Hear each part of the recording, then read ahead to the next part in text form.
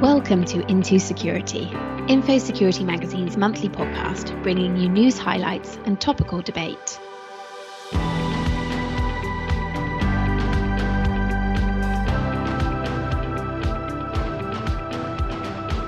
Hello and welcome to the August edition of the IntoSecurity podcast. I'm your host, Eleanor Dallaway, and I'm joined by Benjamin David and James Coker. Hey guys. Hey Eleanor. Hey Thanks Eleanor. for having us on. Yes, thank you. Always. So the last time we recorded this podcast, our website remained offline as we continued to endure one hell of a DDoS attack. And that is said not with admiration for the attack, but instead with disdain and heartbreak. The DDoS attack took us offline for 24 days in total, but we were actually under attack for longer than that, a total of 37 days. Now, Brian Honan told me at the time not to use the word sophisticated, and I'm really grateful to him for that advice because I'd have likely made that schoolgirl error. But while we're not saying sophisticated, we will, without a doubt, say that it was sustained. A very top-line explanation, and we certainly hope to be able to dive a lot deeper with you in due course, is that our website, which had industry-respected and endorsed DDoS protection, stood up against the attack. This, however, sent our attackers looking for an alternative route in, and they landed on our third-party content management system hosting provider. The CMS sadly did not hold up. So whilst offline, we moved our website over to a more robust hosting provider. It wasn't a quick process, as multiple people worked tirelessly behind the scenes to make the transition as sturdy as possible. And then on Wednesday, the 4th of August, it felt like Christmas Day. And for those of you in the UK, you'll know that the weather barely contradicted that feeling. We're having a terrible August. But we went live again, and it felt so good to be publishing content again. And oh my gosh, there has been a lot of it. It wasn't like we just sat there twiddling our thumbs when we were offline. We were busy creating stacks of content ready for when we relaunched. But anyway, what matters is that we're back now. And on behalf of the entire IntoSecurity magazine team, we want to say a huge and heartfelt thanks to all of our readers, our supporters, our friends, our industry for the overwhelming support and solidarity during that time. We will not forget it. And speaking of what we did whilst our site was down, we put to bed the Q3 issue of IntoSecurity magazine. You can now download the digital issue if you're not a print subscriber on our website, www.infosecurity-magazine.com/digital-issues. The issue contains features on GPT-3, Biden's 6-month cybersecurity review, ransomware, global threat trends, CDN providers, and much more. But that's quite enough for me. We've given this episode a zero trust theme. So after the news roundup, Ben is going to talk you through the top 5 zero trust policies. And then later, we're going to chat with zero trust industry experts. So stay tuned if you're interested in all things zero trust. But now for the news, the top stories at the moment. And we're going to start, James, with cryptocurrency. So take it away. That's right. Thanks, Eleanor. So this is the ongoing story about the largest ever cryptocurrency heist that took place earlier this month. So I found it a very intriguing tale, really, and there's probably still going to be some updates on this. So it all began when Poly Network, which is a company that implements interoperability between multiple blockchains, revealed that a hacker had exploited a vulnerability in its system that enabled them to steal a whopping $610 million worth of cryptocurrency, which is the most recorded theft in a single hack in history. So Poly Network then wrote an open letter to the hacker on its Twitter page, which urged them to return the funds and warned that it's very unwise for you to do any further transactions. As it says, law enforcement will be able to track such activity. So the story developed further when the hacker came out of the shadows, so to speak, to post a 3-page Q&A which provided more details about how they carried out the heist. And importantly, they claimed that they did it out of ethical motives and that it was always the plan to return the funds, and also that they were not very interested in money. The hacker also said, "I know it hurts when people are attacked, but shouldn't they learn something from those hacks?" So Poly Network subsequently revealed that $260 million worth of the money was indeed returned via 3 types of cryptocurrencies, although more than half remained unaccounted for. But then a few days later, Poly Network confirmed that all but $33 million worth of the digital coins have now been returned. However, in another twist, $268 million worth dollars worth is locked into an account that requires passwords from both Poly Network and the hacker to gain access. So in theory, the hacker could make this money inaccessible if they choose to. And then the hackers posted a new message claiming that Poly Network offered them $500,000 bounty to send all the money back, but they turned it down. So yeah, it's quite an intriguing story, and I think there's going to be more and more to run on it. So whether the hacker was genuinely motivated by ethical concerns, or it was a case of they got cold feet and kind of feared being tracked down by law enforcement is up for debate, I would say. So experts in the field have kind of noted how difficult it would be withdrawing such a large sum of cryptocurrency without being caught. So this could be the real reason why the funds have been returned. But either way, it's been quite an interesting case to follow, and it will serve as, I guess, as a warning to companies that are involved in managing cryptocurrencies about the importance of keeping their systems as secure as possible amid the huge surge in cryptocurrency value that we've seen recently. I think it's so interesting, like the public nature of this story and how, the insight we've had into those communications and the open letters back and forth. It's absolutely fascinating. I find cryptocurrency a bit of a mind boggle, to be honest. I think that probably says quite a lot for my risk averse personality. But yeah, I'm really looking forward to seeing how this plays out, actually, James. And like you say, it's really interesting to see what the genuine motivations are behind all of this. Over now to the United States with Benjamin. Yes, so for my first story, I'd like to discuss yet another memo issued by the Biden administration on cybersecurity, as it looks to radically improve the security of federal agencies and critical infrastructure in the US. So this new order has given the heads of executive departments and agencies 60 calendar days to identify all the critical software in their systems and to secure it. Now, according to the memo penned by the Office of Management and Budget's acting director, Shalanda Young, much of the software that the federal government relies on to perform its critical functions is, quote, commercially developed through an often opaque process that may lack sufficient controls to prevent the creation and exploitation of significant application security vulnerabilities.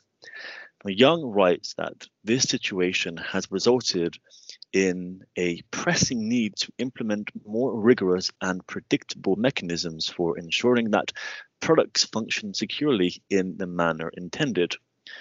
Also in the memo, Young references guidance released by the National Institute of Standards and Technology, or the NIST, on what constitutes critical software. So this latest memo follows, of course, several released by the White House in recent months that are designed to enhance the security of government agencies. This includes an executive order in May looking to improve supply chain security, in which one of the provisions is a requirement for all federal government software suppliers to meet strict rules on cybersecurity or risk being blacklisted.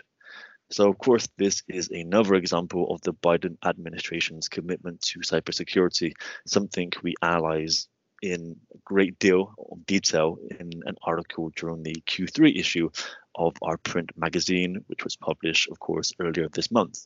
Yeah, and I think probably the review of Biden's cybersecurity agenda is perhaps one of the only things that he is not feeling a huge amount of heat and criticism over at the moment.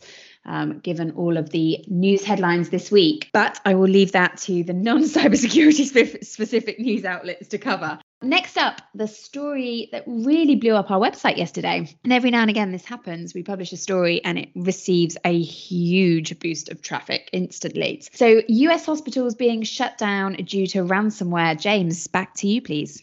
Yeah, that's right. And it does really seem that a day can't really go by without there being a big ransomware story at the moment sometimes. And yes, this story, as you say, it really blew up on our website yesterday. So this was a new study which offered some really alarming statistics about the targeting of hospitals with ransomware.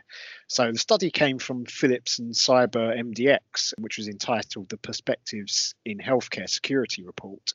And this was based on interviews with 130 IT and cybersecurity hospital executives and biomedical engineers and technicians. And it's found that almost half, so 48% of US hospitals have disconnected their networks in the past 6 months due to ransomware, which was pretty alarming, really. So the respondents who admitted to shutting down their networks as a result of ransomware were a mixture of those who did so proactively to avoid a damaging breach, and also those who were forced to because of a severe malware infection. Medium-sized hospitals appeared to have suffered the most from the impact of such attacks. Of the respondents that experienced a shutdown due to external factors, large facilities suffered an average of 6.2 hours downtime at the cost of $21,500 per hour. And in comparison, mid-sized hospitals averaged nearly 10 hours at a whopping $45,700 per hour. So according to those who were surveyed, skills gaps and low levels of investment in cybersecurity were the main factors in such action needed to be taken. Another concerning finding from the report was that many US hospitals are still exposed to severe vulnerabilities. For example, 52% of respondents admitted they're not protected against the blue keep bug, while 64% said this was not the case for WannaCry, which obviously was a big case a few years ago, and 75% for NotPetya. So some really quite concerning statistics there, and it really highlights the ransomware threat faced by hospitals, which has exacerbated since the start of the COVID-19 pandemic. So having to disconnect systems on such a regular basis can obviously have a hugely devastating impact, with potential operations and medical appointments having to be postponed as a result. And there was, of course, the case last year in which a ransomware attack on a hospital was actually linked to a death. So this was when a lady who was in need of urgent medical treatment had to have her treatment delayed by an hour because of a ransomware attack on a hospital in Düsseldorf in Germany, and she subsequently died, sadly. So yeah, that case really hit home how cyber attacks can be a matter of life and death, I suppose. Yeah, I think that this story took me, and you did mention it, and it probably took all of our readers and listeners straight back to WannaCry. And I think, those incidents or events that you always remember exactly where you were and what you were doing when you find out about them. Like Princess Diana's death, for example, or 9/11, we all remember exactly what we were doing when we heard that news. And in the context of cybersecurity, that's WannaCry for me. It's one of those examples. I remember so clearly walking through some woodlands with my son, who was probably about 1 or 2 at the time, when my phone just suddenly completely blew up with the news, metaphorically, of course. And I think for me, that's the headline that I'll never forget breaking. Absolutely, yeah. So anyway, on to our last news item for today's podcast, which is around smishing. So Benjamin, back to you. Thank you. Yeah, the final story I want to cover is the growth of parcel delivery or smishing scams. So this comes from new data provided to UK Finance from Proofpoint, which operates the NCSC's 7726 text messaging system, or 7726. This showed that 67.4% of all texts in the UK reported as scam to this system in the 30 days mid-July were masquerading as delivery companies. So this far exceeded the next highest type of scam text, which were those pretending to be financial institutions and banks at 22.6% of all reported scam texts.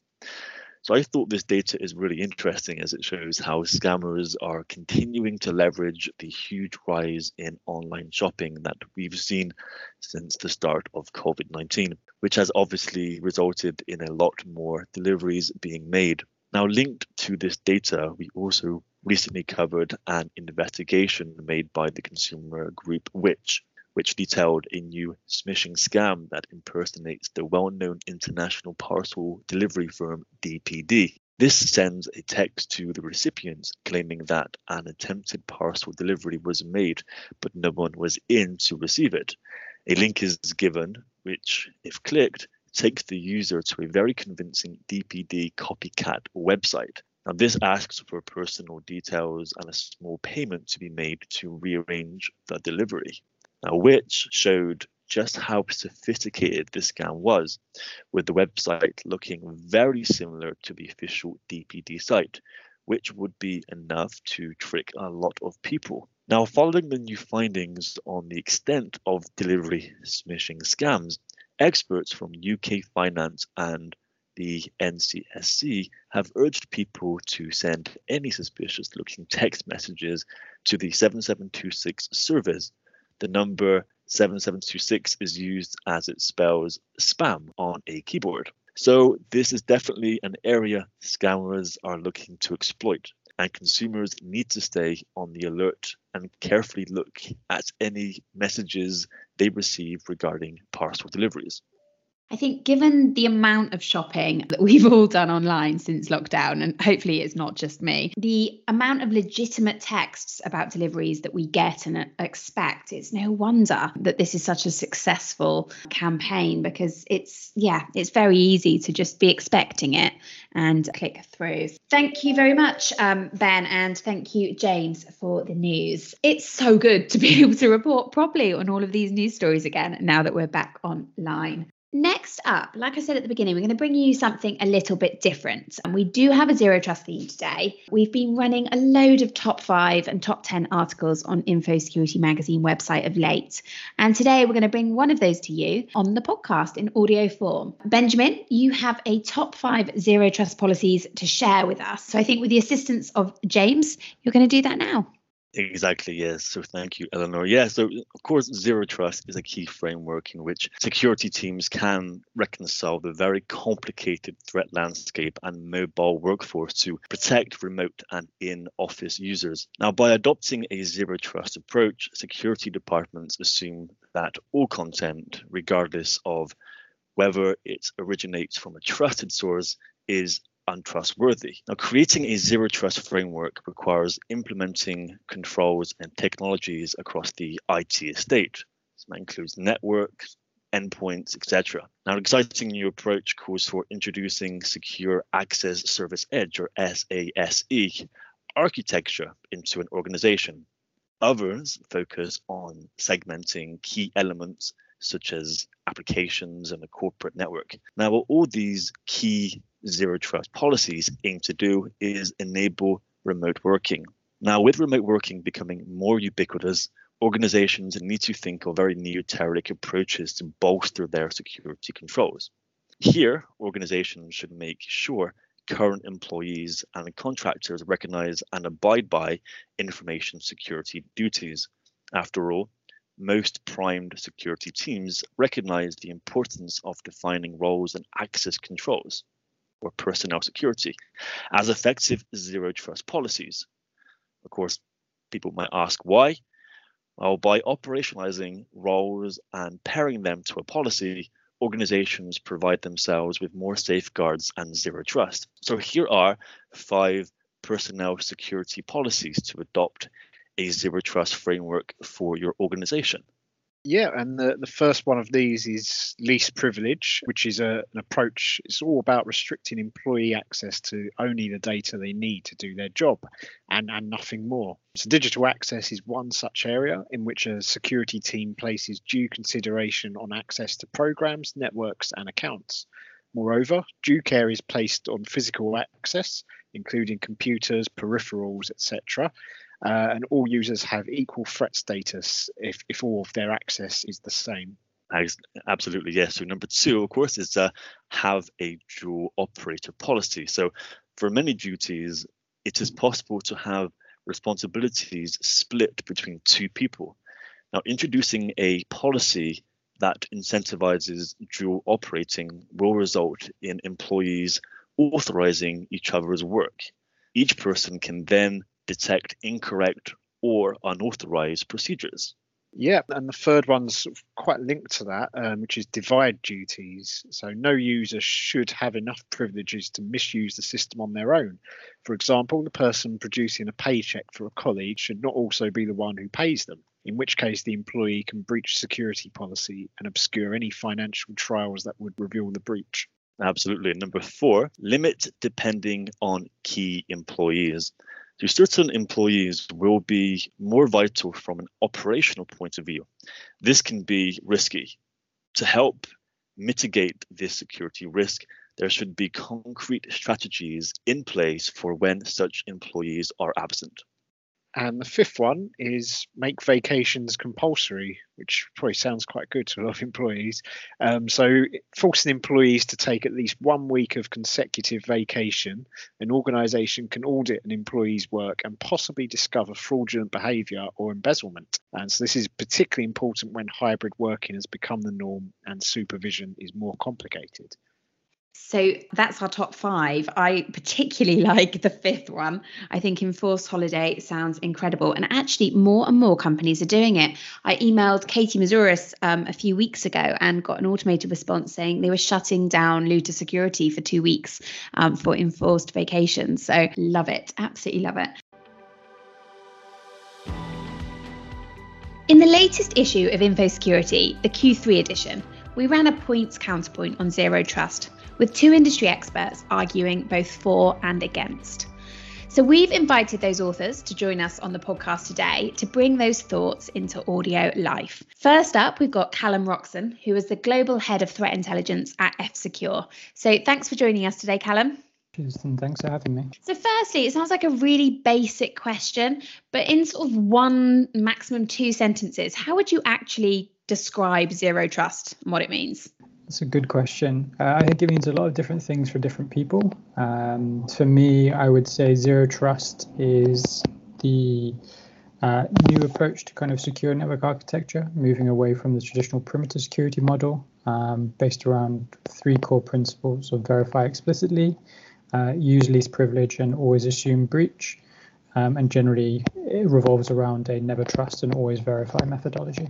So you argued the case against zero trust in the point counterpoint column that you wrote for the last issue. Can you give us a rundown of the sort of the key points of that argument that you made against zero trust technology? Yeah, sure. So first of all, I'd say the principles of zero trust are definitely good, but I think the problems come when it comes to implementation.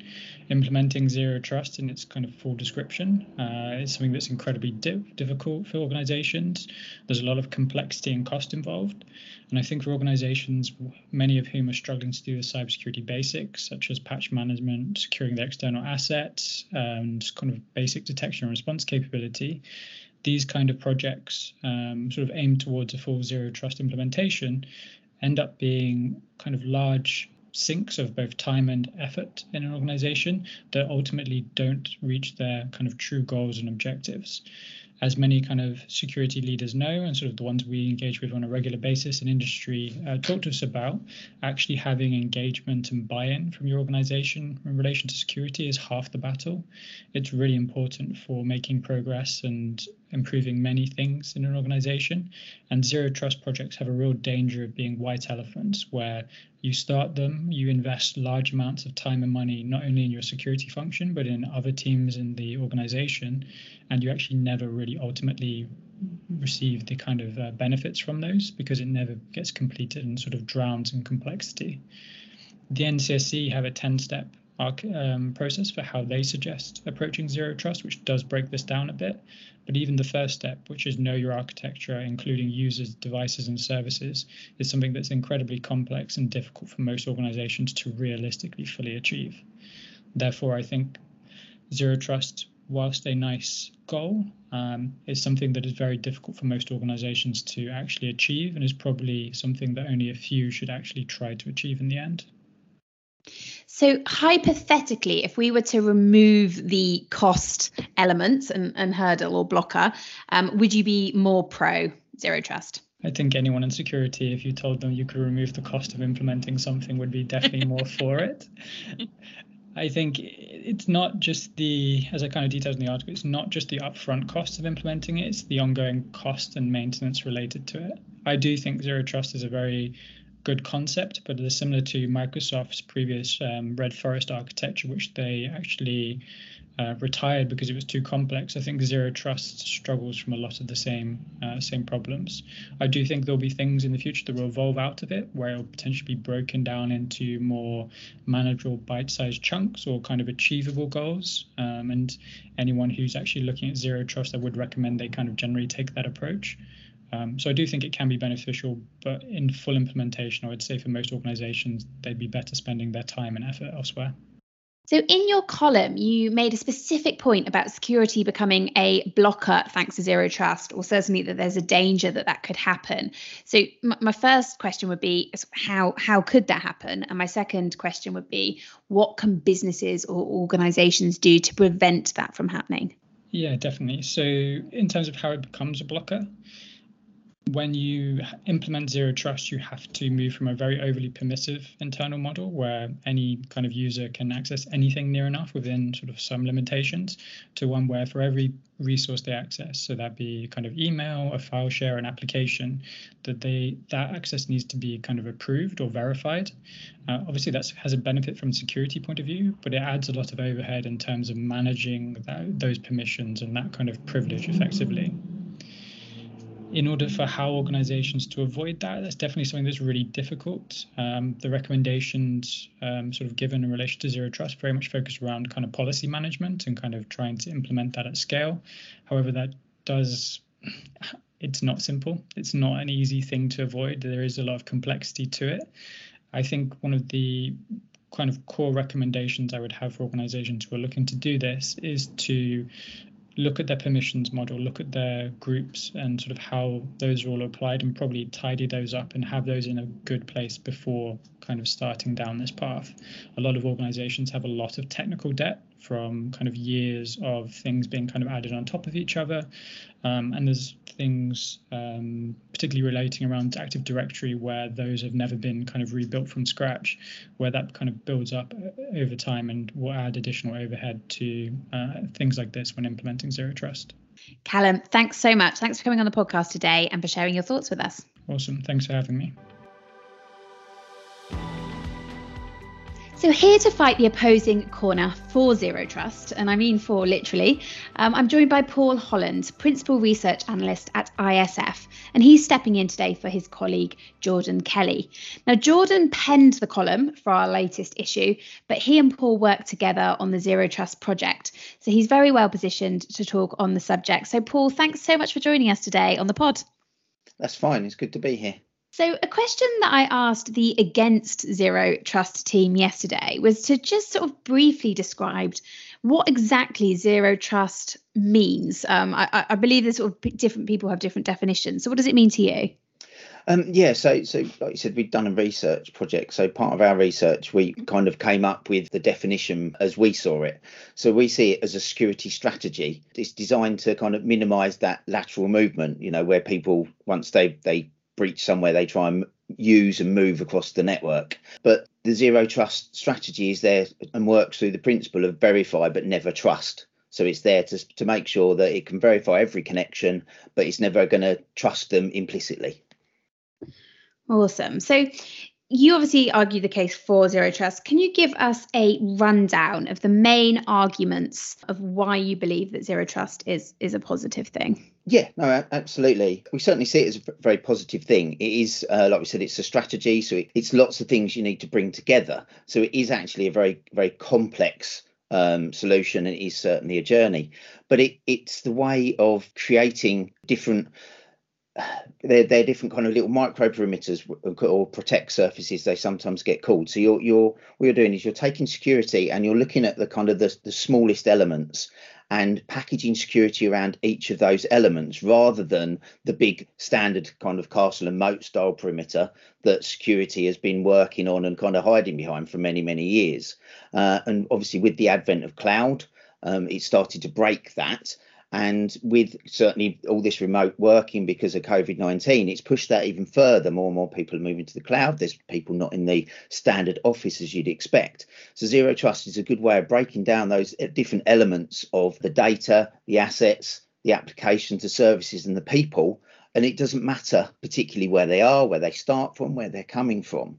So it allows you to create security for the specific time that somebody's accessing something, where they're accessing it from, how they're accessing it, whether it's their laptop, an iPad, or just a generic PC in a workplace that might not be their normal one.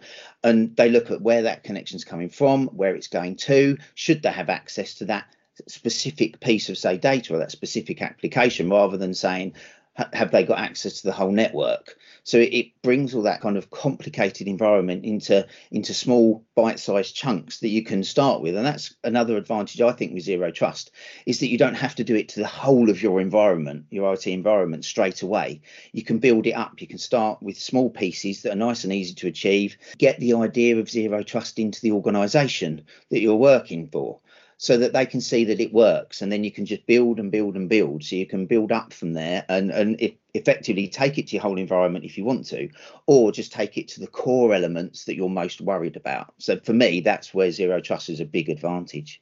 And the arguments that were made against Zero Trust were mainly based around its complexity and also its the financial cost of implementation. So what would you say to those points? I can't really disagree with those at all. I even mentioned that it's complex, but you can reduce that complexity by doing it in a piecemeal way. Like I said, you start small in environment and you build it up and you learn your lessons. And as you're doing that, you get better at doing it. You get faster at doing it. But ultimately, the end goal with your Zero Trust strategy makes everything simpler. It will save you money in the long run. And look at the kind of cost of a breach. So it's going to be cheaper than recovering from, a ransomware attack, for example. But the amount of time and effort you put in, you're going to save yourself money in the long run. And also because of that piecemeal environment, it makes life actually easier for the end user in the end. So it actually, as much as people think Zero Trust creates friction, yes, it probably does to start with, but in the long term, a lot of that friction is reduced. So actually you get better business processes. They can run faster and smoother. And as you bring in new applications and new ideas and new ways of working, it's also easier to bolt them into the Zero Trust environment. So actually in the long term, there's many financial benefits you can gain out of it as well. Yeah, that totally makes sense, actually. Just one last point I wanted to sort of challenge you on. Yeah. The other argument that the other team sort of put forward is that Zero Trust can sort of there's a danger that security can become a blocker with Zero Trust strategies. Would you agree with that? Or is there any truth in that? Again, it's another one of those that it depends how well it's managed, because like I said, Zero Trust is complicated. It is a very long-term strategy.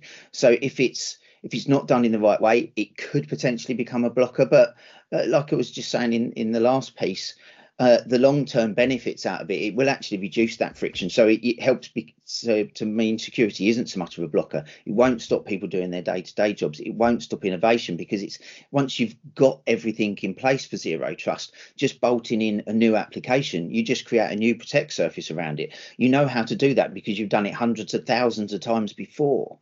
So it's really quick to embed something new. You don't have to embed it into the whole architecture. You can just bolt it on at the side with your protect surface. So it does make things simpler. So actually it will make the security team an enabler in the future. But whilst you're going through that initial journey, it's not going to happen straight away. I suppose that's the best way of putting it. Paul, thank you so much. You've been a great stand-in for Jordan, so really appreciate your time today. That's okay, no problem. I've really enjoyed the talk. So now you've heard both sides of the argument, both the point and the counterpoint of Zero Trust. So thank you to our two experts for coming on and talking about that. We'd love to hear you, our audience's thoughts on the topic. So please do get in touch, all the usual ways, if you're interested in sharing your opinion. Thanks, Eleanor. We're really interested to hear what our listeners think about this new themed episode concept. We love bringing it to you, but obviously if it doesn't quite work for you, we'll keep adapting the format until we find something that does. So don't be shy, get in touch and tell us what you think. Yeah, absolutely. We always welcome your feedback. So you can find us on Twitter, on LinkedIn, via email. Just let us know what you think. So that's it from us and this August episode of IntoSecurity podcast. Thank you so much, as always, for listening. I've been Eleanor. I've been James. And I've been Benjamin. Thanks for listening to IntoSecurity. For in-depth interviews with the industry's finest minds, check out our sister podcast, IntoSecurity Chats. Join us again next month. Until then, stay safe and keep up to date with everything you need to know about information security via the IntoSecurity-magazine.com website.